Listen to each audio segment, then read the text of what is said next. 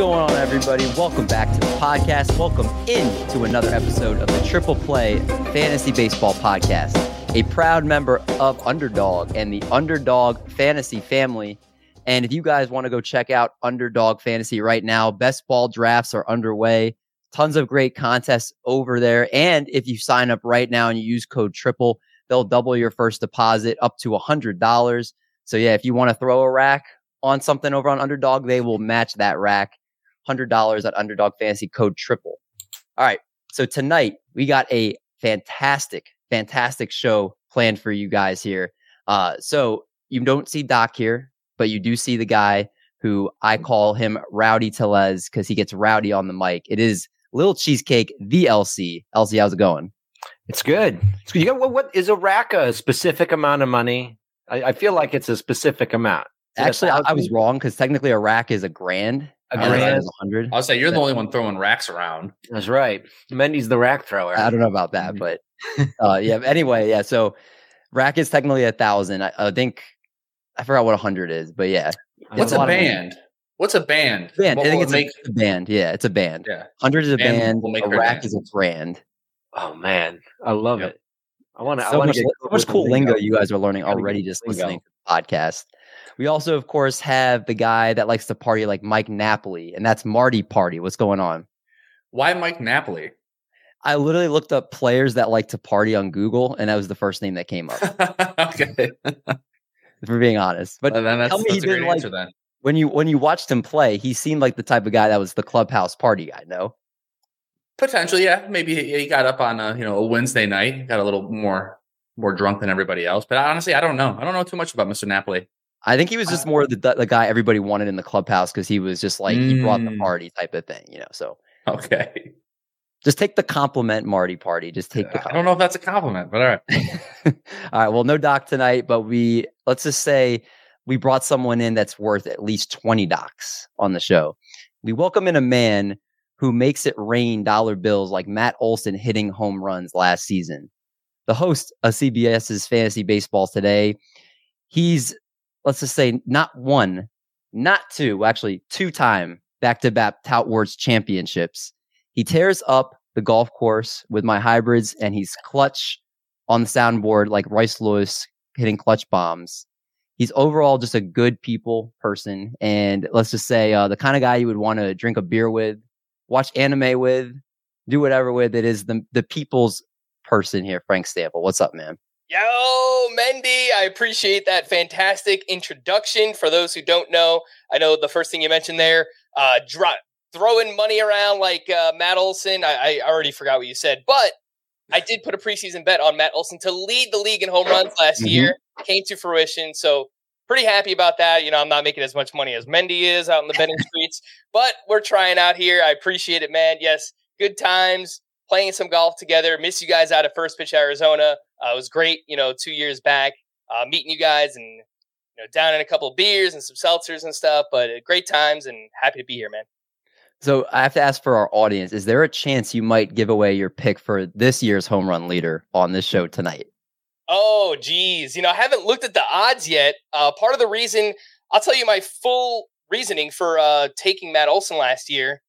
He looked awesome in spring training. That really was it.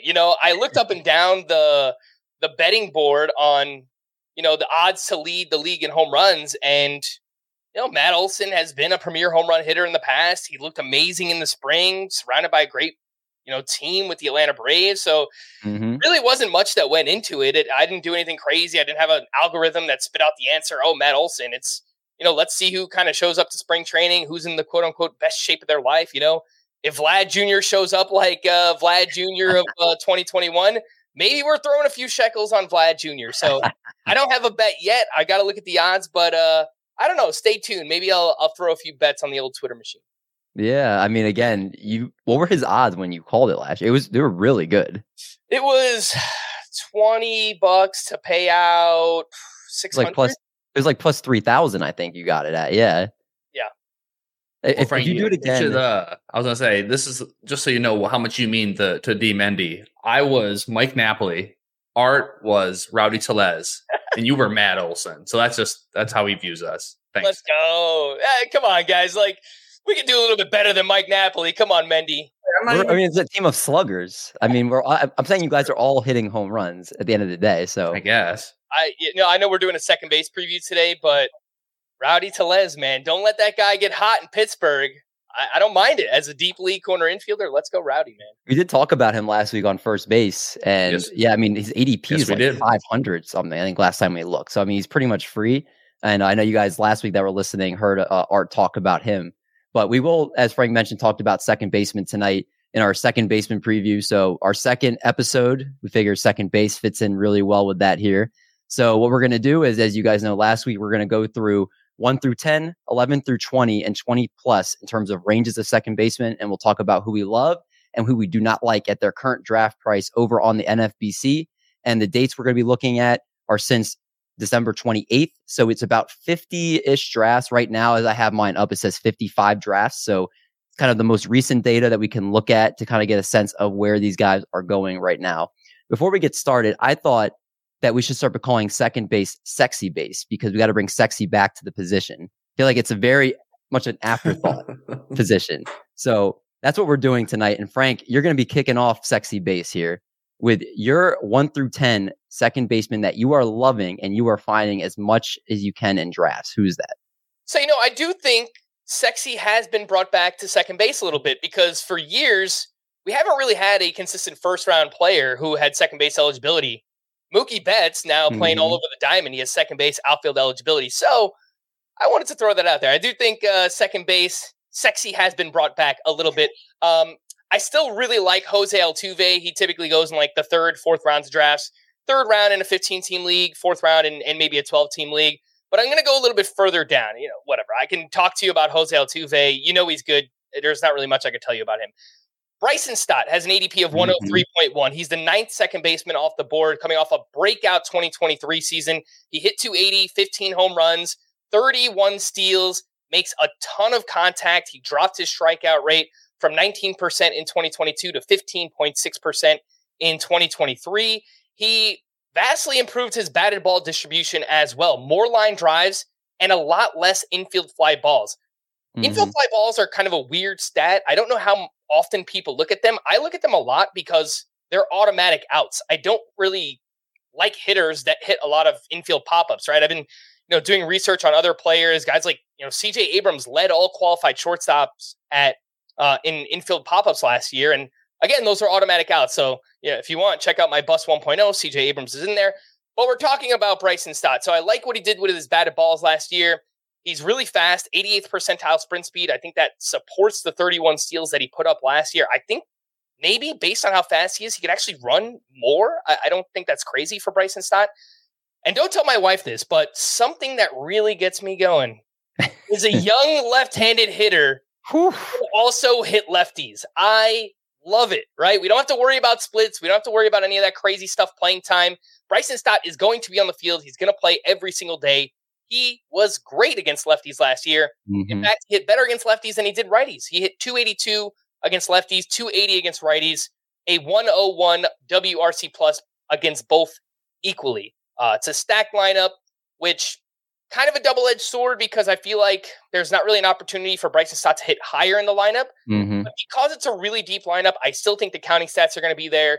Good batting average, 15 plus homers, 30 plus steals.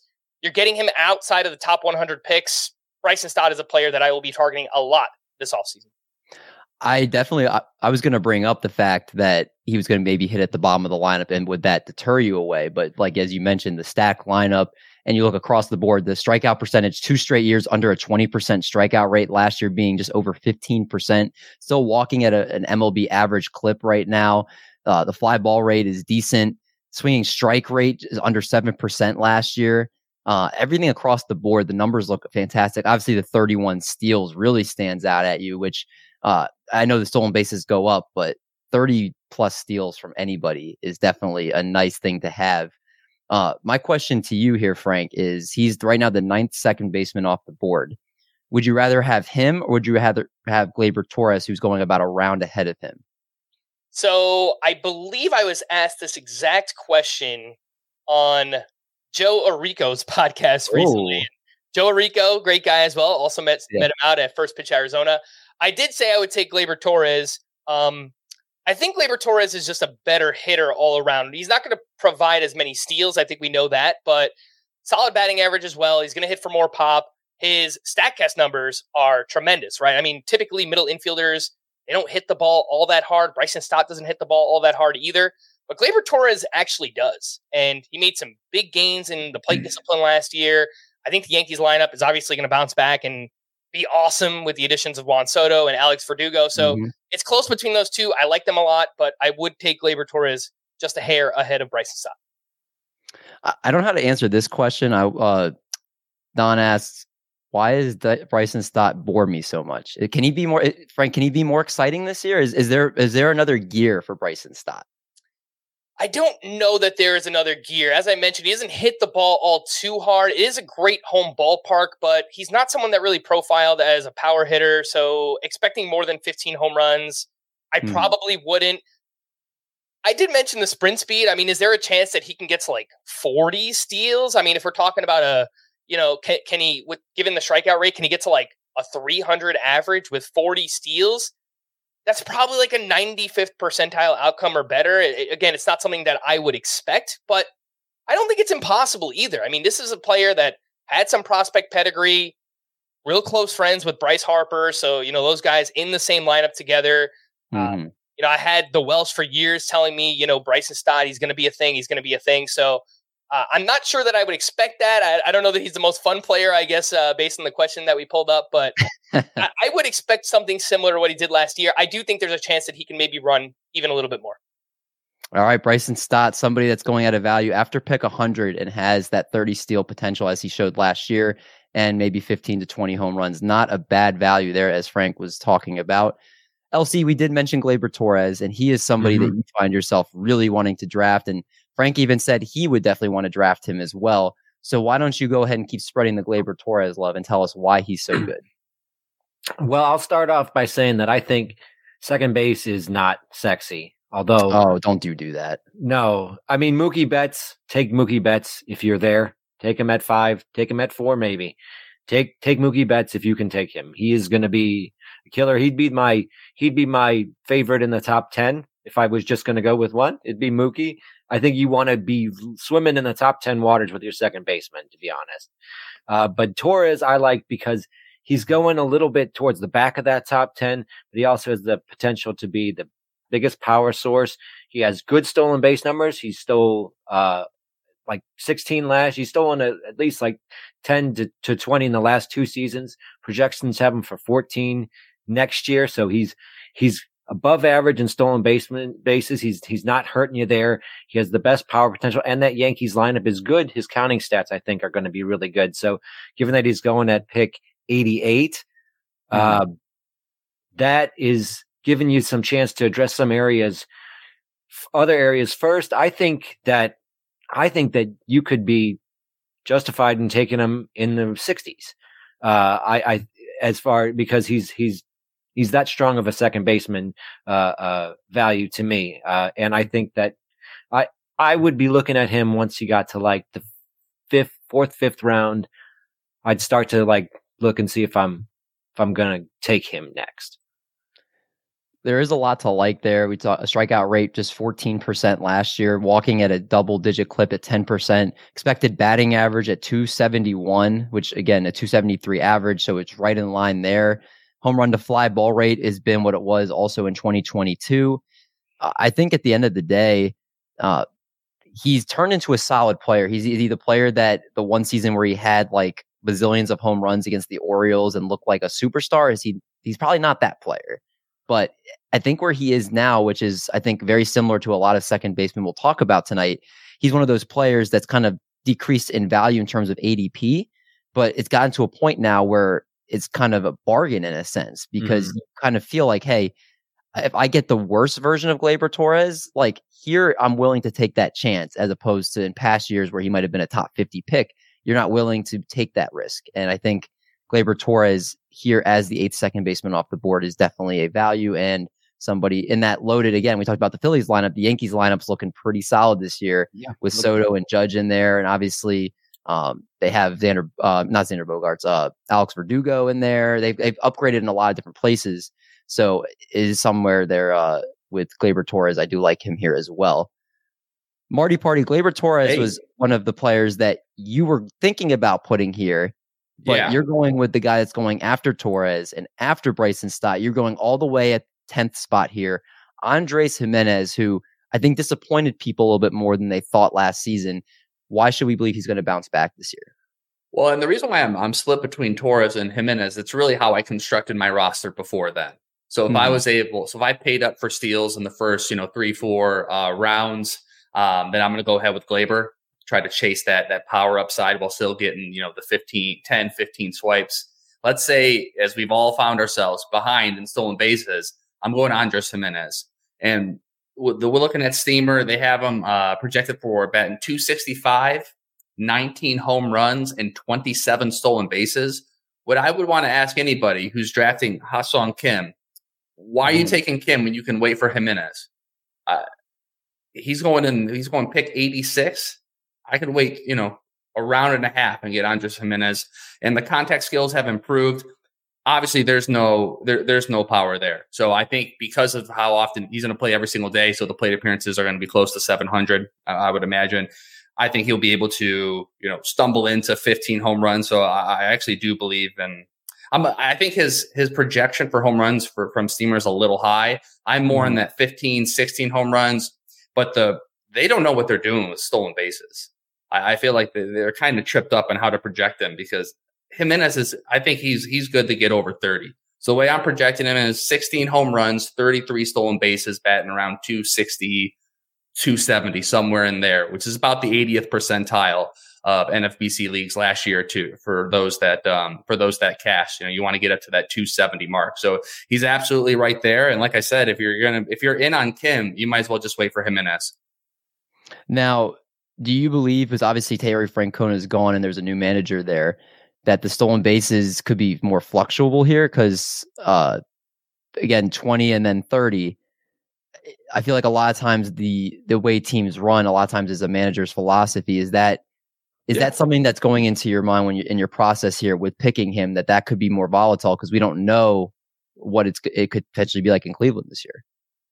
Yeah, and as we know, like Cleveland's a station-to-station ball club, so they're going to need somebody to steal bases. Just from a philosophy standpoint, that's how they generate their runs. So he's going to be hitting either first or second in the Guardians lineup.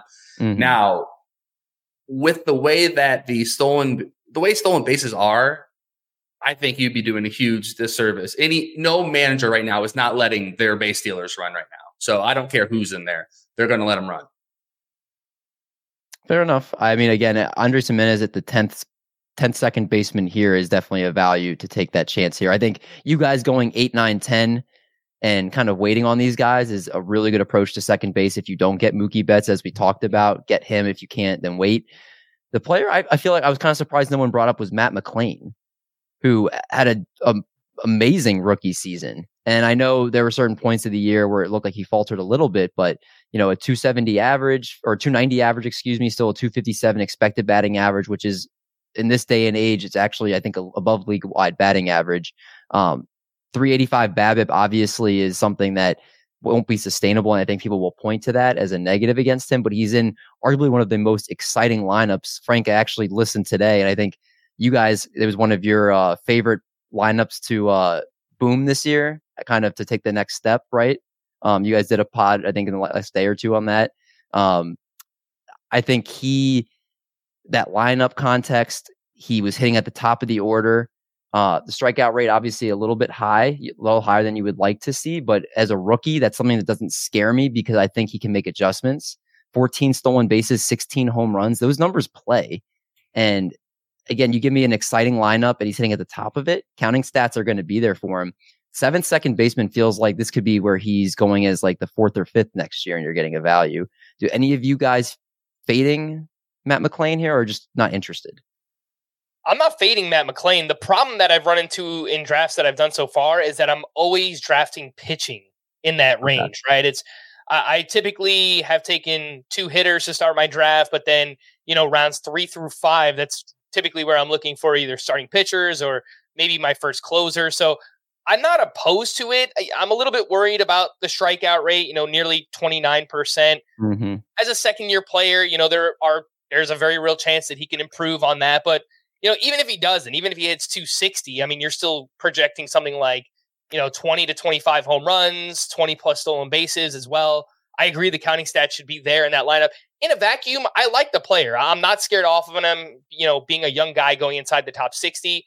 But typically that has been when I'm targeting starting pitching. So it's either I get Mookie Betts in the first, I get someone like Jose Altuve in the third. If I don't do that, then I'm grabbing my pitching in the top, in the next couple of rounds. And then maybe I'm looking at someone like Gleyber Torres or Bryson Stott. Fair enough. I think I think Marty, you brought that point up originally, depending on how you construct your team.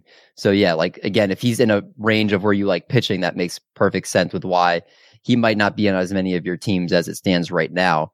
I do want to stand on the flip side of things for a second here, because one of the things I should have done directly is, Elsie, I didn't see that you didn't like Bryson Stott.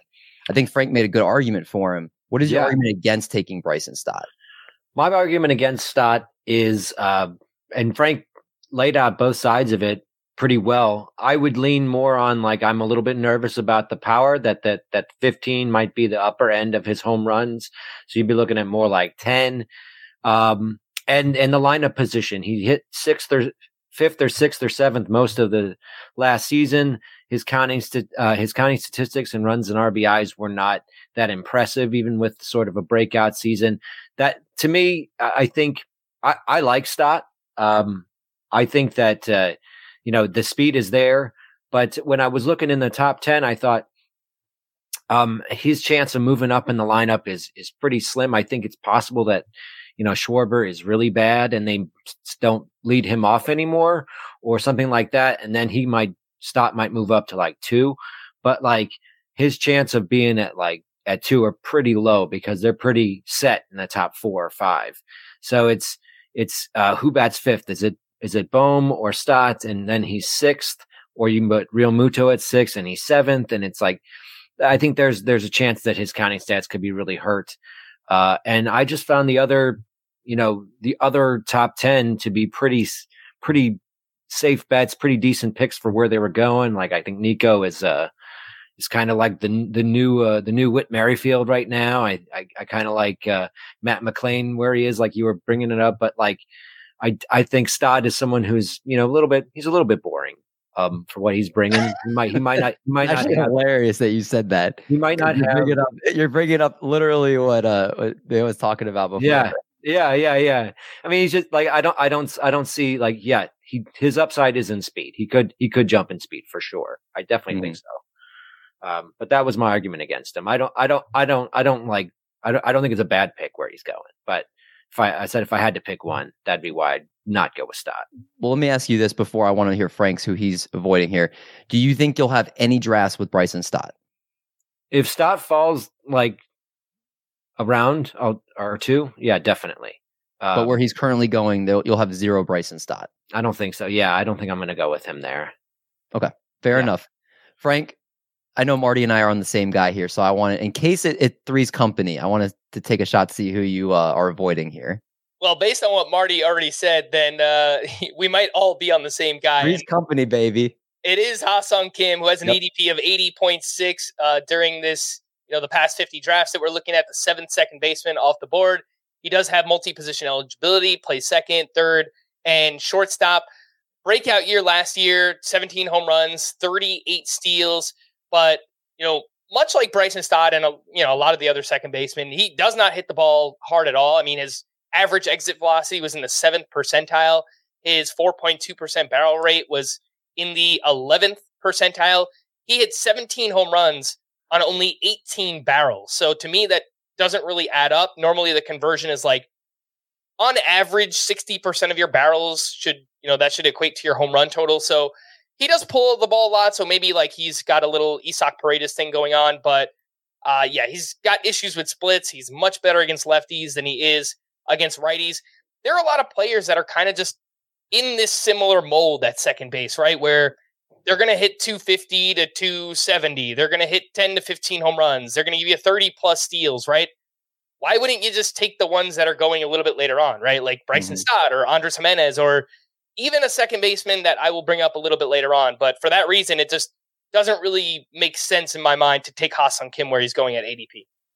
He's a fire and ice player. If you look at his player page, it's red and blue all mixed in. And last year he was a bargain. This year you're paying full price for what we got. And I think that's one of the reasons why we're all kind of turned off from him is it's like you're paying at his ceiling pretty much right now. And we saw the first half of the year, he wasn't even nearly the player he became. And so are you getting second half Ha-Seong Kim? Are you getting the first half Ha-Seong Kim? Are you getting last year's Ha-Seong Kim? Like there's too many questions, I think, for him to be going as a top 6 second baseman this year in the top 100. I'm actually surprised, and I would not be shocked if 2 months from now when we're getting ready for the season, if he hasn't slid to more of the back end of the top 10 in terms of ADP. I think more people are probably going to feel that way as well.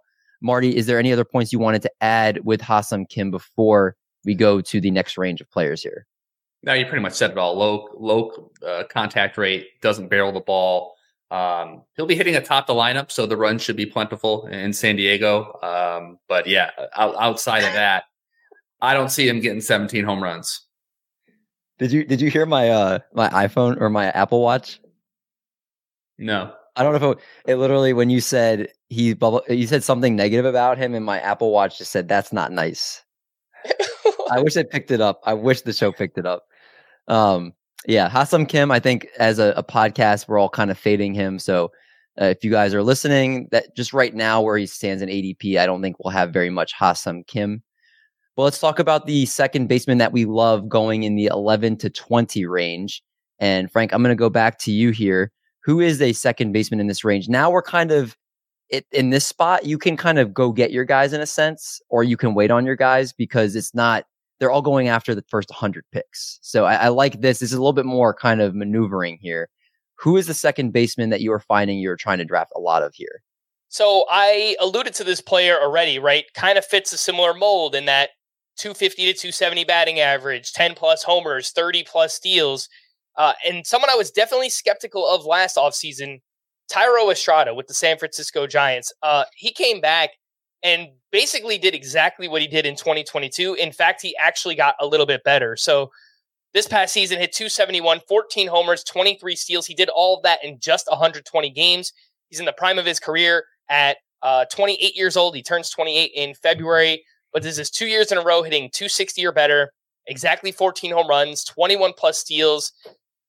Can't explain it with the quality of contact. Like the StatCast data is bad, but a lot of the players we've talked about, it is bad, but he kind of does this Isaac Paredes thing where he doesn't hit the ball hard, but he pulls everything. If you look at his spray chart, all 14 of his home runs went to left center or, straightaway left field. So he's kind of like mastered that skill. I would say Thairo Estrada has done. And he did all of this despite, dealing with injuries last year. I mentioned only 120 games. He went on the IL with a sprained left wrist. He suffered a fractured left hand, which was fluky. It was a hit by pitch. And then he struggled after returning in August, but he finished as a top 125 player in Roto last year. Now his ADP is 136. Doesn't really add up to me. I think if we get a full season out of him, we can get 15 plus home runs, 30 plus steals with a batting average that doesn't hurt you. And, he's kind of the last of that mold in terms of ADP. He's going later than Jimenez and the other names we talked about, Stott, Ha-Seong Kim. So Thairo Estrada is a name that I will be targeting probably more so in deeper leagues.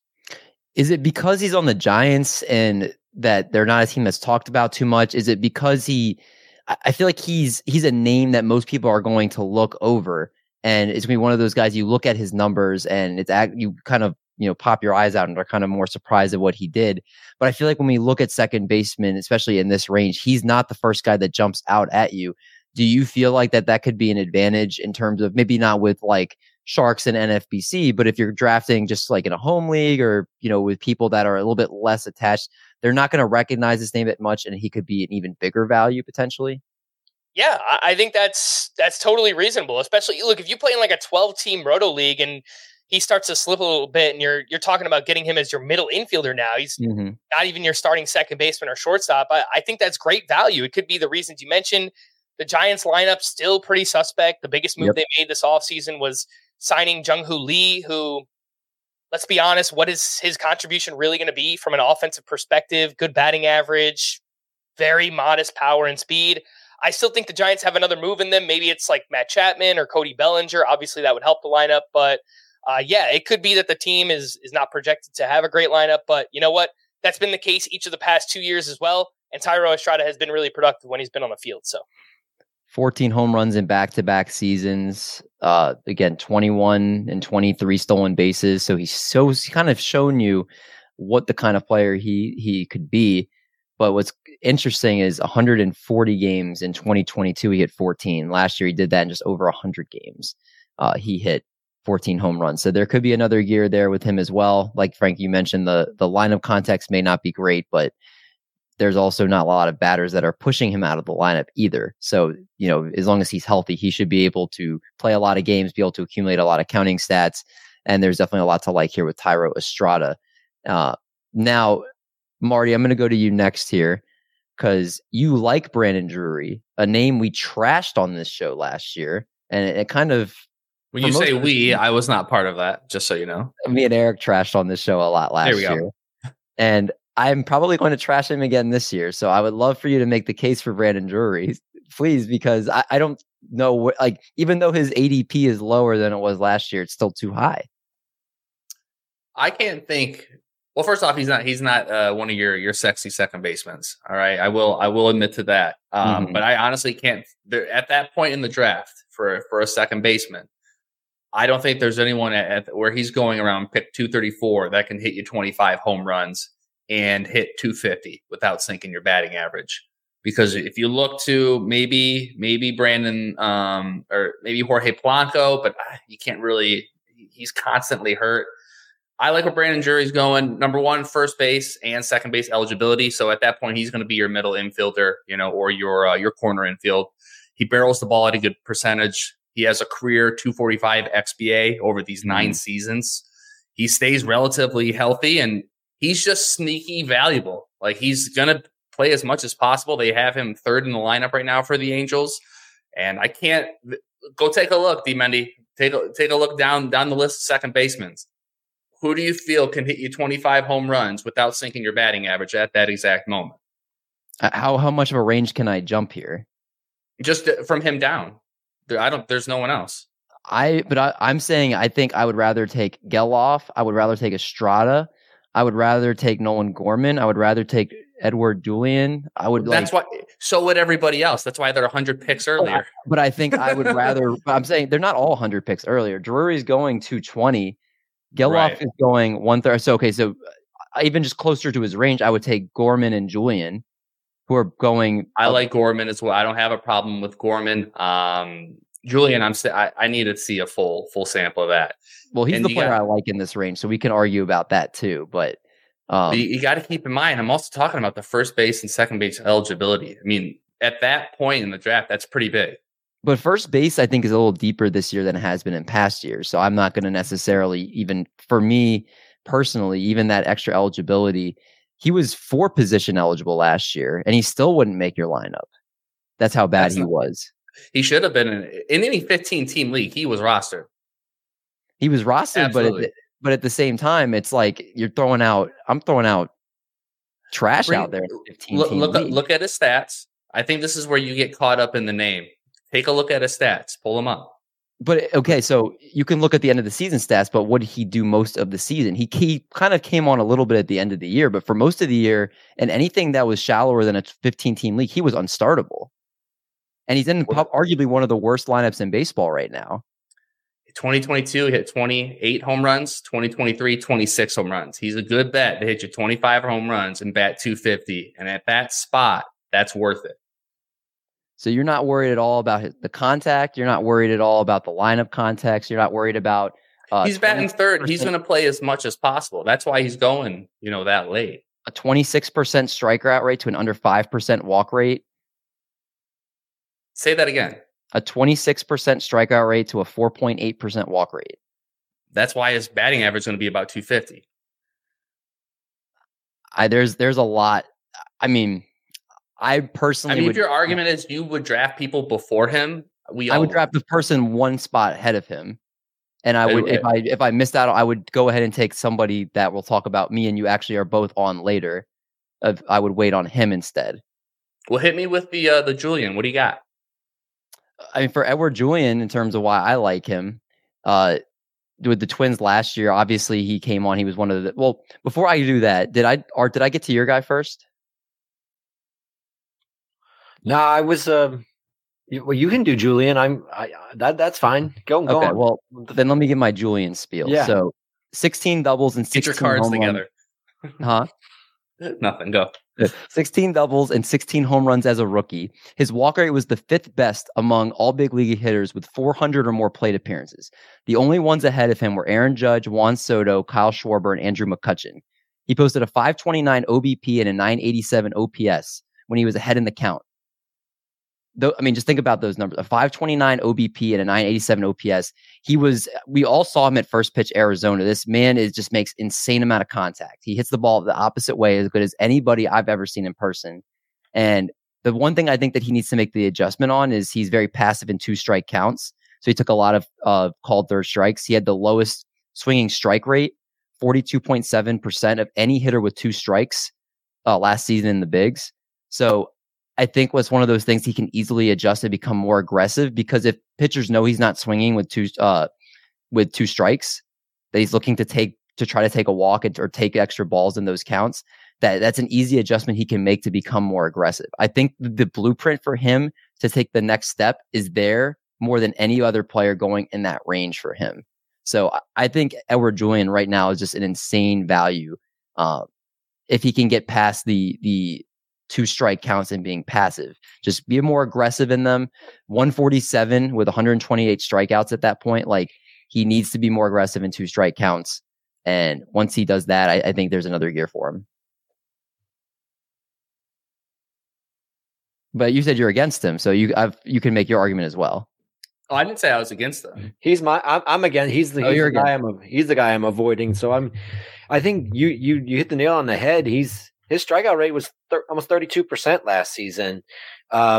His expected batting average was in the 230s. I think that the walk rate, it's going to be good. He might lead off for them, but I also think like he might hurt your batting average. He also does not steal, which is important. As it puts you a little bit behind from other second basemen, a guy like Julian who does not steal, gets stolen bases. But I think he could end up hitting in the 230s or 240s if he doesn't start to make that adjustment. I think that strikeout rate is pretty worrisome. He does hit the ball really hard. He has a elite barrel rate, elite hard hit rate, and I think that could perhaps prop up his BABIP and help him keep the batting average up. But there is a lower floor on his batting average than a lot of the other guys in this range, and the fact that he doesn't steal, I think, to me, has me off of him. I mean, I also know that he doesn't really have a position defensively. Yeah, he's going to be the most of the DH, I think, most of the time. His box is going to center. So I mean, I could see there's potential with that defense that he could lose some plate appearances. So those are the few reasons I'm a little bit against him. But he has a sweet swing. He hits the ball hard. If he can't get those strikeouts under control, then he's going to have a pretty low batting average. I'm generally, when a rookie has a high strikeout rate, I'm not necessarily deterred from it, because baseball, I think, is the hardest thing as a rookie to get adjusted to more than any other sport, maybe outside being a rookie quarterback in football. You're seeing the gap from AAA to the bigs is so huge. That's why people say they're quad A players. Mm-hmm. And I think when I see a strikeout rate as a rookie, I need another year before I'd be concerned about the strikeout rate. That's generally how I draft. That's not one of the things that deters me from a rookie when I look at them. I'm looking for what did they do well their rookie season. Right. Can they build off of that and then just work on their weaknesses? And with Julian, I felt like that was a very distinct weakness with the 2 strikes that he can fix and maybe lower that strikeout rate and become more aggressive. His strikeout rate was 26% in the minor league. So it wasn't like really good in the minor league. So I think, but if he can get it down to like 25, 26, scrape back 5 or 6% more plate appearances from strikeouts, that would make a difference for him for sure. But I think the strikeout rate now is worse. I mean, that is an adjustment he has to make. Yeah. Well, Edward Julian, definitely a polarizing player on the show. But for those listening, kind of decide which case you want to go with in that term of the draft. For Edward Julian, I think I'm jumbled where we are. I'm pretty sure we talked about, we did Drury, we did Julian on both sides. Frank did Estrada. Frank, who is the player you don't like in this range? Yeah, so Mendy, I think maybe you should go take a walk or something. Julian. It is Edward Julian for me. Did you see Frank's poker face that whole time? He did not give up that. He was just waiting on that. Yeah, I was like, oh, maybe he'll just skip me and go on to somebody else. This one hurts because I had Julian in my lone dynasty league. I wound up trading him away this year. I was going for it.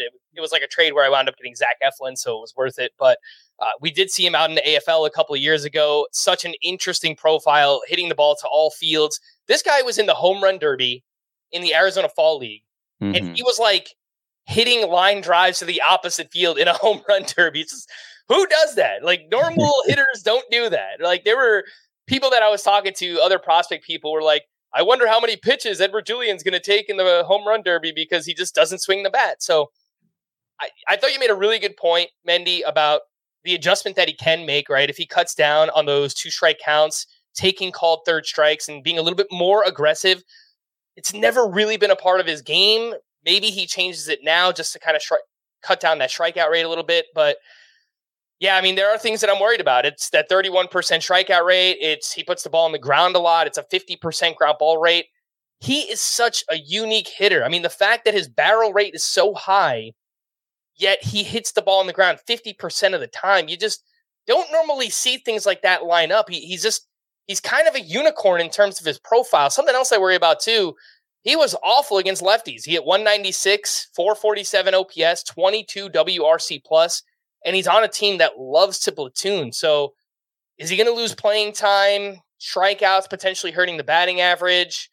You know, look, if you play in an OBP league or maybe a points league, I think Julian is maybe a player that can strive in that format. But if we're just talking about the standard 5x5 categories with batting average and stolen bases, I don't think that he's going to give you much in those things. He's still young enough where he can improve and he can make those adjustments and he can make me look foolish, but it's just such a weird profile. I don't really know what to do with him. And most often I'm just kind of passing him up where he's going in drafts right now. That's fair. There, obviously the concerns are there. I think, again, where the range he's going right now, was he the 18th second baseman off the board?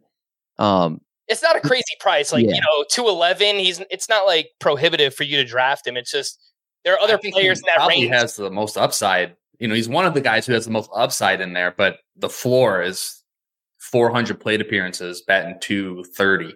Yeah. Yeah, I would agree. So, in a vacuum, I know where Marty stands on this, and I know where I stand. Would you rather have Julian or Drury? Oh, geez. I kind of like Drury. Oh, man. I think maybe it's like a deep league thing because Marty's right. I mean, look, deep league, just set it and forget it. It's not a He's so consistent. Profile, but 250 with 25 plus home runs, it definitely plays. And, while you guys were talking about him, I pulled it up on the Razzball Player Rater. Last year, even in 12-team leagues, Brandon Drury graded out as the 145th best player, not just hitter, 145th best player. So I think that is a player that you're starting more often than not in leagues with like a corner and a middle infielder. I just published my rankings to the site because I don't frankly remember which one I have ranked higher, but pull up my second base ranks and let you guys know who I have. I'm going to just kind of filibuster for a second here. While you're looking it up, do we want to make a pod bet right now? Who finishes higher next year on the Razzball Player Rater between Julian and Brandon Drury? In a standard 5x5 with batting average, I'll take that bet. I'll take Drury. Same. Yeah, I have Drury at 17. I have Julian at 19. So consider it done. All right. So how about loser pays for first round of first pitch next year? Actually, no, I guess that season will be over. That'll be perfect. Yeah. Let's do it. Let's go. Write it down somewhere. Remind me. All right. There we go. We're locked in. Marty, to close out this section, you did want to talk about one player you're also avoiding here in Tommy Edman.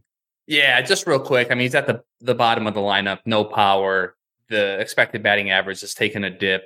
I don't know how much he's going to play. It's just, I'm just completely out on him. I mean, all the guys we've talked about, I'd rather have instead of him. Yeah, he's kind of lost in the cracks here, I think, a little bit. One other note on Edman, I was just going to quickly mention, he had arthroscopic surgery on his wrist in the offseason too, and they're saying they hope he's ready for spring training. So I think that's just like a little added element of uncertainty and something to pay attention to, right? Like, let's see how healthy this guy is in spring training, because if he's not ready to go, like, he should probably be going, I don't know, 30, 50 picks later than he is right now. I agree. I don't think a few years ago, I remember he was going as like a top 5 second baseman. No, wasn't it? We were talking about that there potentially was another gear in terms of his power. And obviously he already had the steals. So his ADP got pretty high, but I think we kind of know the player he is now. And the Cardinals are undergoing major changes offensively, defensively, everybody. It seems like the Cardinals are kind of an influx state right now. Tommy Edman is not somebody I'm interested in with the other second baseman we talked about in this range. Marty, let's close out the second baseman going after the 20th off the board, because we have the same guy here. I'm not a Twins homer, but I was very kind of happy to see where they are ranking some of these Twins players. We are both loving Jorge Polanco this season. So why don't you go ahead and tell our audience why they should be drafting Jorge Polanco as the 23rd second baseman off the board, going right now at pick 261. Well, part of it is I just draft him every year, and one of these years he's going to stay healthy, right, guys? we just need that 1 year. But no, he consistently crushes. No, okay, there you go. He consistently crushes the ball, but he has great patience. Now his contact rate has dipped down for the second time for 2 years in a row. But I think there's 25 home runs, solid batting average. And it's not a thing of like they want to play him. Like, he is their second baseman, but he just needs to stay healthy. So where he's at, it's more of like an upside play. Well, if we're talking about ups, like again, so I looked at his ADP. He was the 10th second baseman off the board last season. Now he's the 24th second baseman off the board. That's a huge difference from the last year. And then the year before, he was 10th. He was going in the top 5. Because that was the year where he hit 30 home runs. So his ADP has gone from a top 5 second baseman to a top 10 second baseman to the 24th second, or now 23rd second baseman off the board. But this is a guy in a full season that has shown to be hitting 240, 250. And if he plays 130, 140 games, 20 home runs is coming. Last year, he played 80 games, had 14 homers and 4 stolen bases. So again, we're not going to say double that and extrapolate it to a full season, but you go to 130 games, 140 games potentially. That's a 20 homer player, probably about 10, maybe best case scenario 15 steals. You're getting him in the 250 plus range. Roster Resource has him hitting 3rd in a stacked Twins lineup. Twins lineup, being one of the highest scoring offenses in baseball. I think he's a bargain here. I think he's dropped well below the point where this is a very acceptable spot for him. So I'm with you on Jorge Polanco here. Yeah, it's more about the power. I don't think the stolen bases get over 10 with, him being 30 and the fact that he's constantly injured and they need him in there. I would say 8 would be like a godsend, but still, hey, it's not nothing. That's right. Let's go to, so Frank, in this range, your guy that you, again, this is pretty much, you're calling your shot here because you're getting a guy after the pick 200 that you're going to draft. Who is it? Yeah, so I texted Mendy earlier in the day and I asked him, well, could I cheat a little bit because there's this player I like. He doesn't have second base eligibility yet. And that player is Vaughn Grissom. Shortstop eligible for now, but likely to play second base for the Red Sox, and he will gain that eligibility early on in the season. If you look at his ADP during the span, it's 259. So that would slot in right around the 23rd second baseman off the board.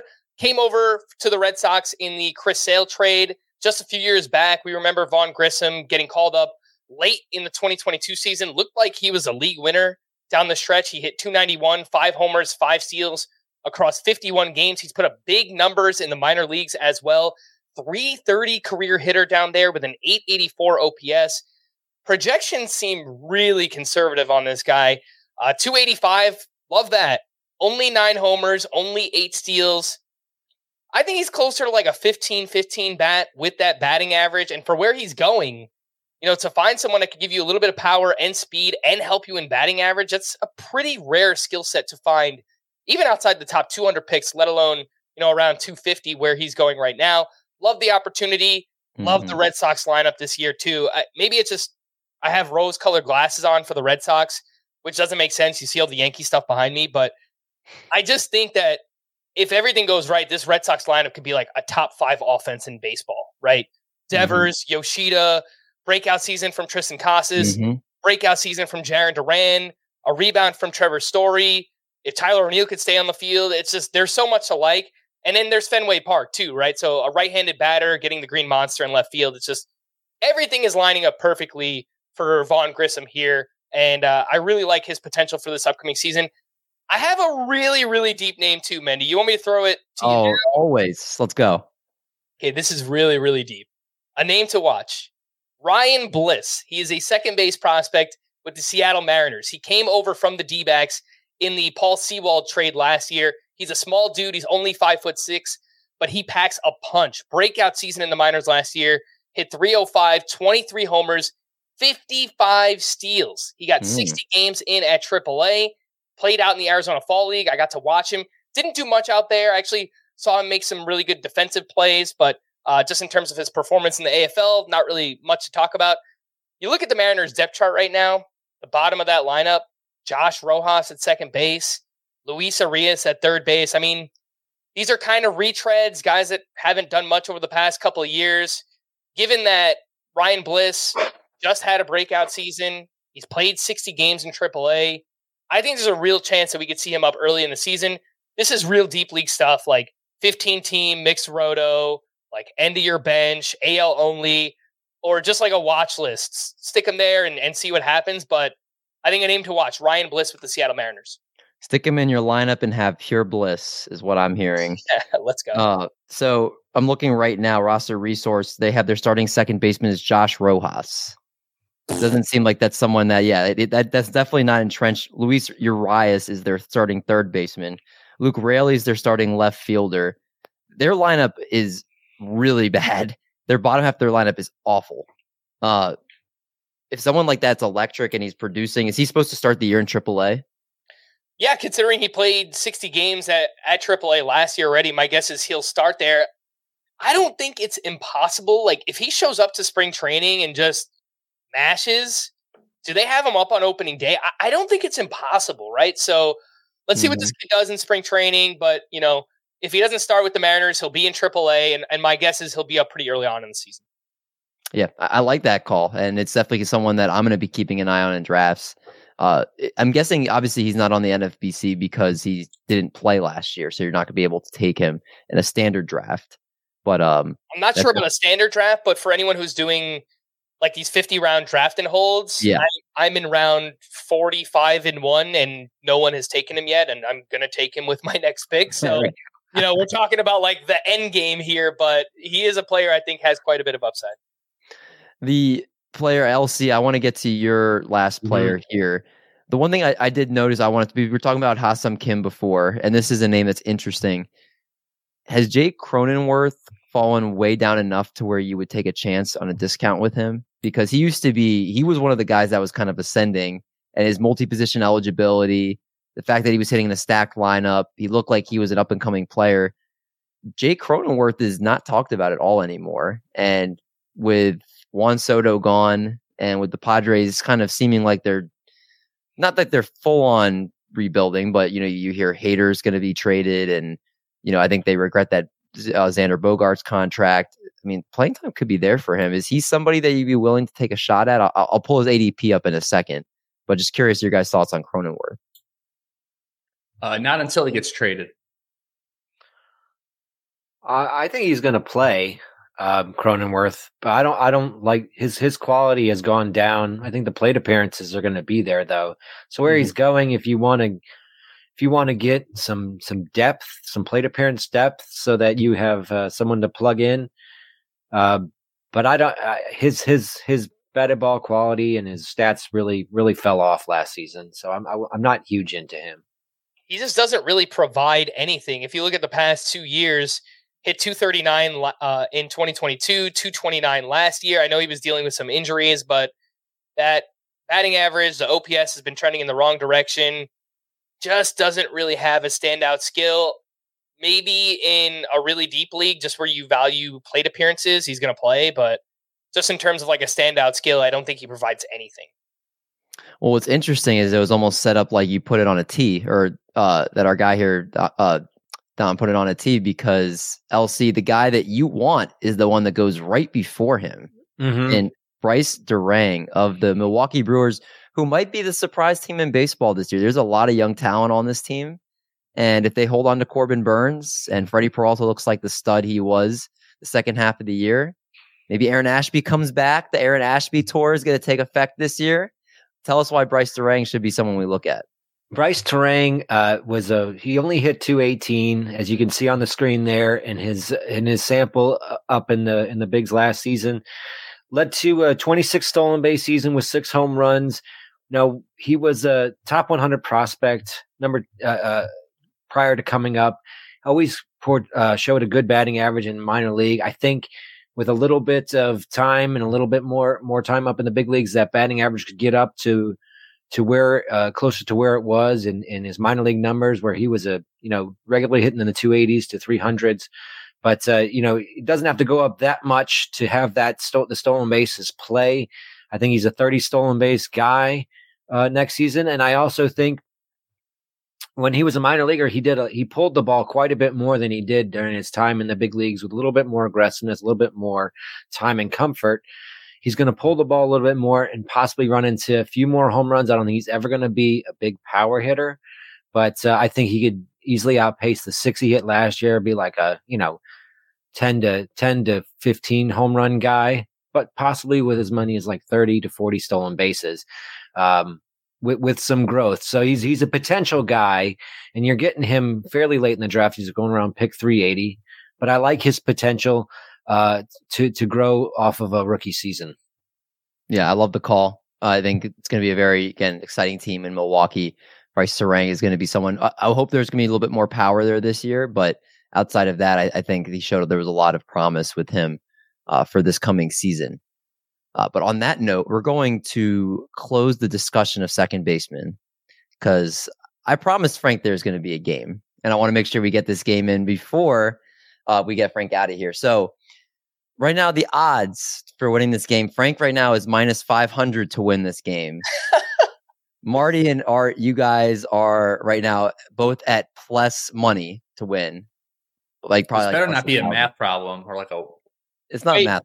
Way too much faith in me. Way too much faith in me. Well, it is a Yankees themed game here. Oh, God. So now if I lose, I'm going to look real bad. Okay. Yeah. True.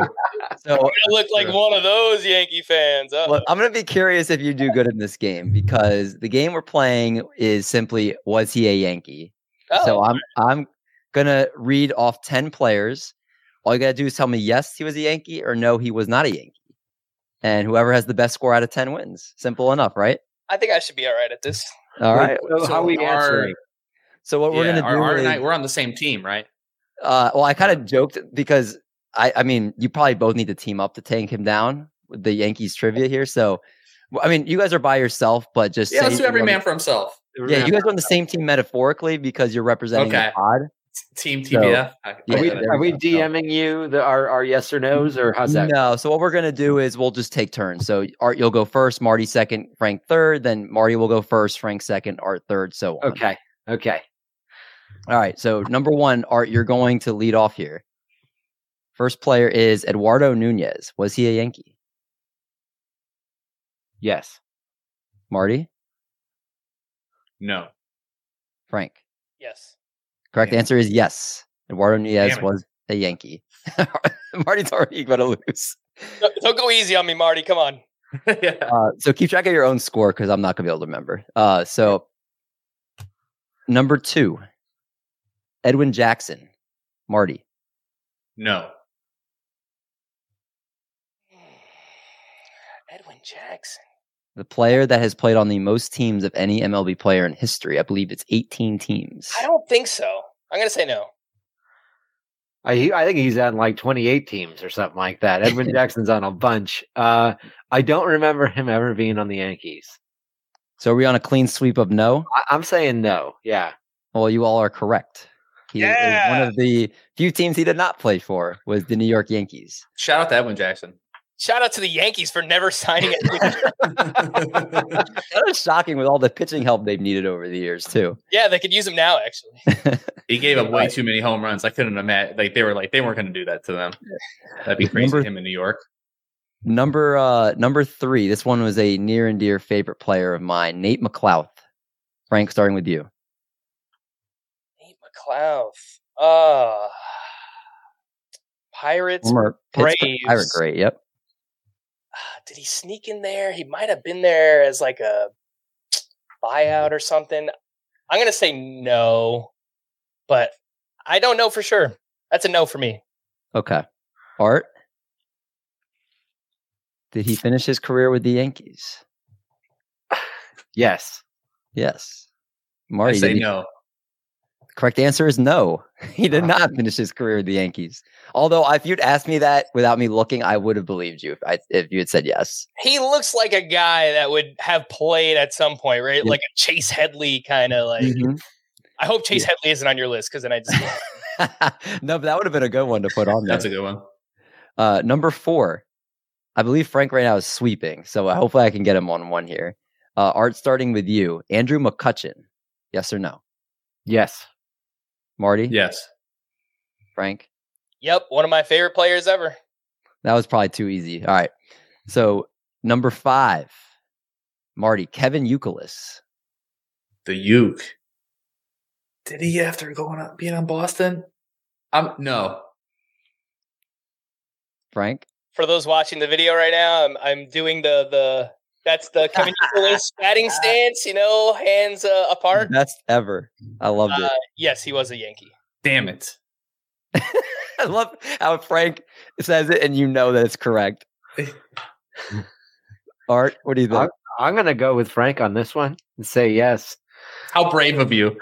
That's when you're cheating off the smart kid in class and you're like, if the answer's in front of me, I'm going to take it. The correct answer is yes. So I know we're through 5. I know Frank is perfect. Art, have you gotten? I have 4. So you got 4 more. Art, you're still in striking distance here. I am. All right. Number 6, Billy Butler. I believe Frank starts this one. That's another good one. Because I could see it in my mind. It makes sense. I'm going to say no. No for Billy Butler. All right, Art. This is a tough one. I mean, I could see him being in spring training and then not making in the opening day roster. Would that count? Like, I only picked players that actually played games. Okay. I don't remember. Now I'm going to go with no as well. No. Old Country Breakfast. So we're clean sweep. No. Yeah. You guys tailed Frank at the wrong time. He did. Oh. Man. Jeez. I'm probably. I didn't look at the year, but I do know he played for them. I couldn't imagine him without. Oh, I guess so. I thought he had a goatee for some reason. He did with the Royals. He did with the Royals. He played 12 games with the Yankees in 2016. My gosh! Wow, that's a good one. That's your best one so far. That's a good one. I've had a few more good ones in here. All right, so number 7, Art, starting with you, Jason Grilli. That's a yes for me, dog. Yes for you, dog. Yep. I think so. Yeah. Wow, you all are slipping. No for Jason Grilli. He did not play for the Yankees. Sounded so right. He played for a lot of teams. I think it was like 8 or 9 teams was his final total, but Yankees were not one of them. It's a name that you forget about, and then you see his name, and you're like, oh, that Jason Grilli. Oh my gosh. Yeah, he did play for a lot of teams. I'm looking at it now. Yeah. Yikes. All right. I think the only current player on this list, Rich Hill. Starting with Marty. Yes. The old mountain. If he did, it was before, like way back in the day, because it hasn't happened recently. No, I'm gonna say no. You said so, Marty. You said yes. I said yes. Frank said no. Art. This could be big for you. This could be big. My instinct is yes. I'm going to go with yes. But The answer is yes. He still did play for the Yankees. What? Crazy. He did. It must have been. It wasn't recently, right? I should have looked at the exact time when I was putting this together, but I was doing on my prep. I think the Cubs traded him directly to the Yankees in like 2008 or 9. 2014. Oh, 2014? Oh. As a reliever. What? How many games did it say he played for them? 14 games. Man, just snuck in there. 14. Wait, how is this possible? 14 games, 5 1/3 innings? Wow. Lefty specialist. 2 innings here, like 1 1/3 innings there. Wowee. Oh, gosh. That was, all right, that was better than Billy Butler. Jeez. So, Art, you picked up a point. Are you guys tied? I have 5. I have 5, yeah. I have 4. Come on. Whoa, okay. Marty's coming back here. Oh, man. Slacking. We got 2 left here. Wow. All right, number 9. Starting with Frank. Miguel Tejada. Oh, man. Miguel Tejada, if it happened, it was like a late career, kind of like Billy Butler, 12 games. I'm going to say no. Art. No.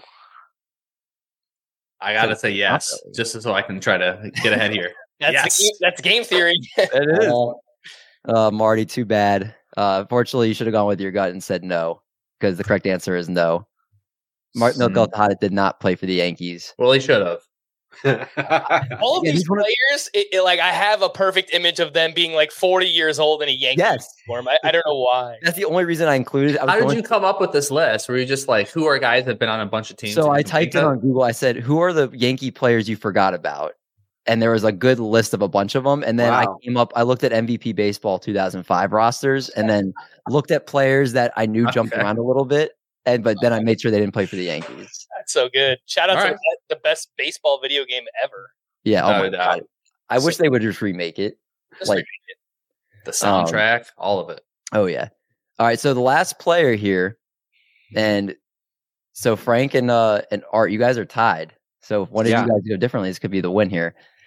Who leads off? I'm trying to think. Do they have 5? Do they have 5? They both have 6. 6. Yeah. Oh, I'm out. All right. Art. I go first. Yeah. Mark Melancon. No. Frank. Yes. Frank, do you want to lock that in? Are you sure? Regis Philbin over here. I was really confident, and now you got me second guessing. I'm going to lock it in, yes. Oh, the man stuck to his guns, rightfully so. The correct answer is yes. Mark Melancon did play. Yes, let's go. Well done. Man, I do not remember him being a Yankee. A buzzer beater, walk-off 3-pointer. I had it in my head like right away. I was like, yeah, he definitely played for them. And then you asked me, I'm like, had to play up the drama just a little bit, but I did not realize he ever played for the Yankees. He had been such a good reliever for, I remember, like the Pirates and a couple other teams, but I never remembered him on the Yankees. Was it before the Pirates? Yeah, it was. It was 2009 and 2010. The Pirates and Yankees are always making those trades. 2009. He must have been like on the World Series team. Yeah, I'm like, did he get a World Series ring with the Yankees? That's actually pretty wild. That's true. That's bar trivia right there. Mark Melancon's a World Series champion from the New York Yankees. That's great. I love it. I feel like Little Cheesecake let me win, so I'll take it. I appreciate any win I could get. But man, that was good, man. Frank, you took it home 6 out of 10. That's over 50%. That was the solid win there on a very hard group of players to choose from. So congratulations on the win. And thank you again so much for hopping on the pod with us, man, because it's always a good time when we get to chat it up with you. Yeah, dude. Thank you guys for having me. Lots of fun. Hope, it was informative for everyone listening. Always fun to talk with you guys. Hope I can see you out at First Pitch Arizona again later this year. And hopefully Mendy will be buying us drinks because Brendan Drury is awesome. Yeah. Well, when Julian does finish higher on the Razzball Player Rater, then I'll make sure I let you guys all know all the drinks that we had that were on both of these gentlemen down in November. But for Frank, for Marty Party, for a little cheesecake, I'm D Mendy. We're going to make like a bread truck and we're going to haul these buns. Talk to you guys next week.